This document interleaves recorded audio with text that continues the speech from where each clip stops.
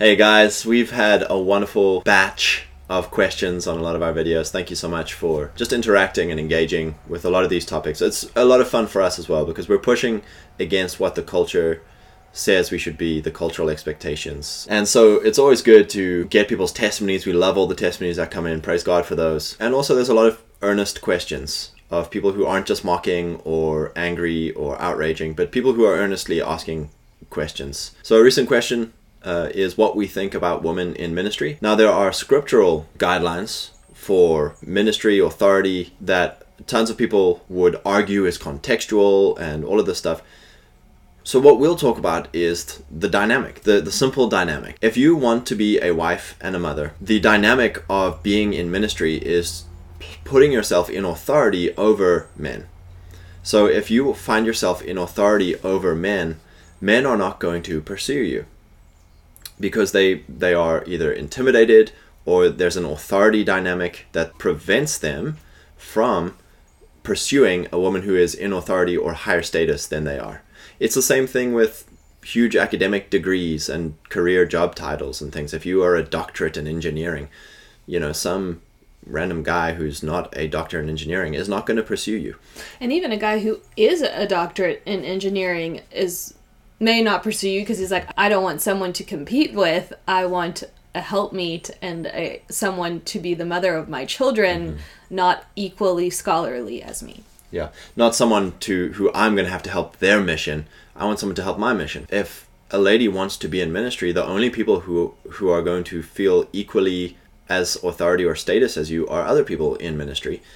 And the reality is they're probably not going to want to serve your mission. You're going to end up with a very low pool of men who would be willing to pursue you. The other side of this is that women with doctorates and high power authority positions, they themselves don't want lower status men to pursue them. They feel offended at that. So if you are in a high power ministry position or a high corporate position, you will be offended if some guy who's just a layman or just an average guy with no big status pursues you. You're going to feel offended. And you're not going to accept that I could be a helpmeet to this ordinary person. So you are pricing yourself out of the market by putting yourself in a position of authority over men. A lot of men who would gladly pursue you now may not, because you are now above them in hierarchy. And you see that, unfortunately, in a lot of big mega churches that we've been a part of. There's a lot of young single girls on staff, and they desperately want to be married and no one's pursuing them. They want to be a mom, and they're stuck almost in this system because now they're getting paid by the church, which is like, it's hard being single and trying to make money, so that's kind of a trap. And then there's the dynamic of this is good for the megachurch to have these single women pouring what they should be. It's good for the corporation. Yeah, it's good for the church. Yeah. Because you're essentially having all these helpmeets who are now wedded to your success. Yes, definitely. When they should be in their prime fertile years of being a wife helping her husband and a mother nurturing her children, she's using that feminine energy to help and grow the church. And we're not saying it's a bad thing to give and to pour. Like, that's a command to do, is to disciple. But that's what Titus 2 says, is older women teach the younger women. So we're not against women in ministry. The Bible very clearly says that older women should be teaching the younger women. There are dynamics and issues at play when women are put in positions of authority over men, single, whether the woman is single or married. That's whether that's in the church or the corporate. Those dynamics come into play. Yeah. It's come down for us of, if we take the Bible at its word instead of trying to cultural context things, we believe the Bible was inspired by the Holy Spirit. And it's probably of our best interest just to simply obey what the word says, because things are going to get a little bit mucky and messy. There's a great saying that you shouldn't take down fences until you know why they were put up. And so that's it for us. Our heart is to change culture. What's the biggest bang for changing culture? Marriage and families. And so if ladies want to be married, it's best not to be an authority over the men that you want to find a suitable husband from. So that's it. We're not against women in ministry. It's just, who are you ministering to? Are you ministering to your husband? Are you ministering to your children? And are you ministering to younger ladies? That is a wonderful and probably endless thing that you could pour your life into. Yeah. The problem comes when you start pouring your life into ministering to a church that is not your husband, it doesn't love you, it's not going to give you the family that you desire. And when you start pouring your life into ministering to men, there's a resentment that starts happening there where, you know, you're putting yourself in authority over men who are older than you, who are in different domains, who are doing... Married. Yeah, who are married. So now you're crossing into dynamics with men and their wives because, like, oh yeah, this lady told my husband what to do. Well, it was really interesting one time. Oh, it was many years ago. We were just... I think we might have been just dating. It was when you came to America, and the church that I was going to, we just, you know, kept going to once Scott came to America. And there was a girl that was preaching that Sunday, or that the pastor had come up on stage to teach, and she had all of the men in the church stand up because she felt like she had a word for them. And it felt so weird to me because I was like, this is, I can't remember if we were married at the time or just dating, but it felt really awkward. And for you, it was... I didn't stand up. Yeah, it was just so bizarre. And we were very much in your normal church and had never really asked the question about women being in ministry because that's kind of just what was... Yeah, we hadn't. Normal we for hadn't. us. Yeah, it was normal for us, and we were still very much in that mindset of egalitarianism. And I think marriage for us really is where we started asking a lot of questions. Yeah, well, I think that was a huge moment because it all of a sudden dynamics felt very weird because this girl was also single and it just felt off, and that's when we started asking questions. Yeah. And then when we would bring these questions to people in the church, we immediately got shut down. Like, we weren't allowed to ask these questions about women being in authority over men. Which is another dynamic. If a man is an authority, it's okay to criticize or bring an argument against them or come against what they're saying with just the facts of, hey, you said this, I disagree, here's what I think. But if it's a lady in ministry, now you're adding in all of the diverse, politically correct things. Well, you just are against her because she's a woman in ministry. And it's like, no, yes, but also what she said is totally out of, you know, anyway. So another dynamic that comes up is sexual misconduct, where you have these ladies who are in a position of authority. And again, you know, are you allowed to be alone with people who are working for you? Probably not. So then you get that whole Mike Pence effect where women get offended when a man won't meet with them alone, or won't go on a project with them, or won't go travel with them, or God forbid they do go on a project alone, they do go travel together, and then there's allegations and there's all these dynamics that happen. When I was in college, there was the dynamic of the church that I was going to. The head pastor and the lead woman pastor ended up having an emotional affair with each other. And again, it's like, this should have never happened. If it was just men in leadership, you would see a lot less of these emotional affairs happening in the church. And then there's the dynamic of, let's say that a woman does end up getting married and she does have children, and now she's still in a pastoral role of a church. Now, instead of being a keeper of her home and being home with her children and helping her husband's mission, the church is still her mission. Her children end up in public school and going through the cultural flow of public school. You have no idea who her husband is because he's living his own separate life and you never see him. And she's the face of the church. And unfortunately as well, when we say the church, you know, most churches are run by the personality of the guy in charge. So she effectively becomes a helpmeet or a work wife to the pastor, creating, again, sometimes some very unhealthy dynamics for her own marriage, for his marriage. There's not a lot of wisdom involved in the dynamics that start coming around. Another dynamic is the masculine or feminine hierarchical strategies. So in a masculine hierarchy, there's direct confrontation, there's mastery, strength, courage that goes on of how we advance up a hierarchy. In a feminine hierarchy, it's totally different. There's no direct confrontation. There's a lot of politicking, there's a lot of manipulation, there's a lot of feeling Passive-aggressiveness. passive aggressive, feeling the vibes, he said, she said. And you see this in the corporate environment, church environment, whatever. Pretty much everything we're saying could go either way, because way. a lot of churches are run as businesses. Yes. And so what happens in a feminine hierarchy is a strong man comes in and wants to contribute his gift, is very confrontational, is very confident in his mission or vision. That is a threat to the feminine way of doing things.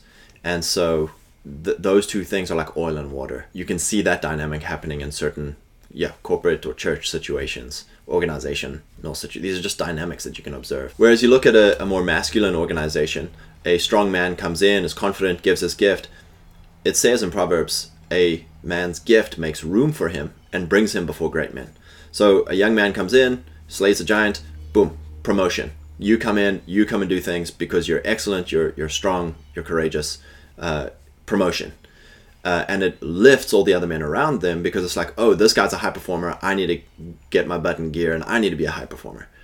And so that's the way of the masculine hierarchy, the all-male space organization. Whereas often in a more feminine organization, it's more relational based. It's, oh, I know him or her, they're my friend, I can trust them, so we'll bring them in. It doesn't really matter if they're qualified or not, which is great in a family business. You know, the keeping the family first. It's great in a family business, not great in a corporate or a church environment. You see often in churches where there are women on staff is because they are run as businesses. The women are, again, pushed into the masculine frame. A lot of times their femininity isn't embraced. It can't be embraced you cannot be and maintain your femininity in a masculine mold.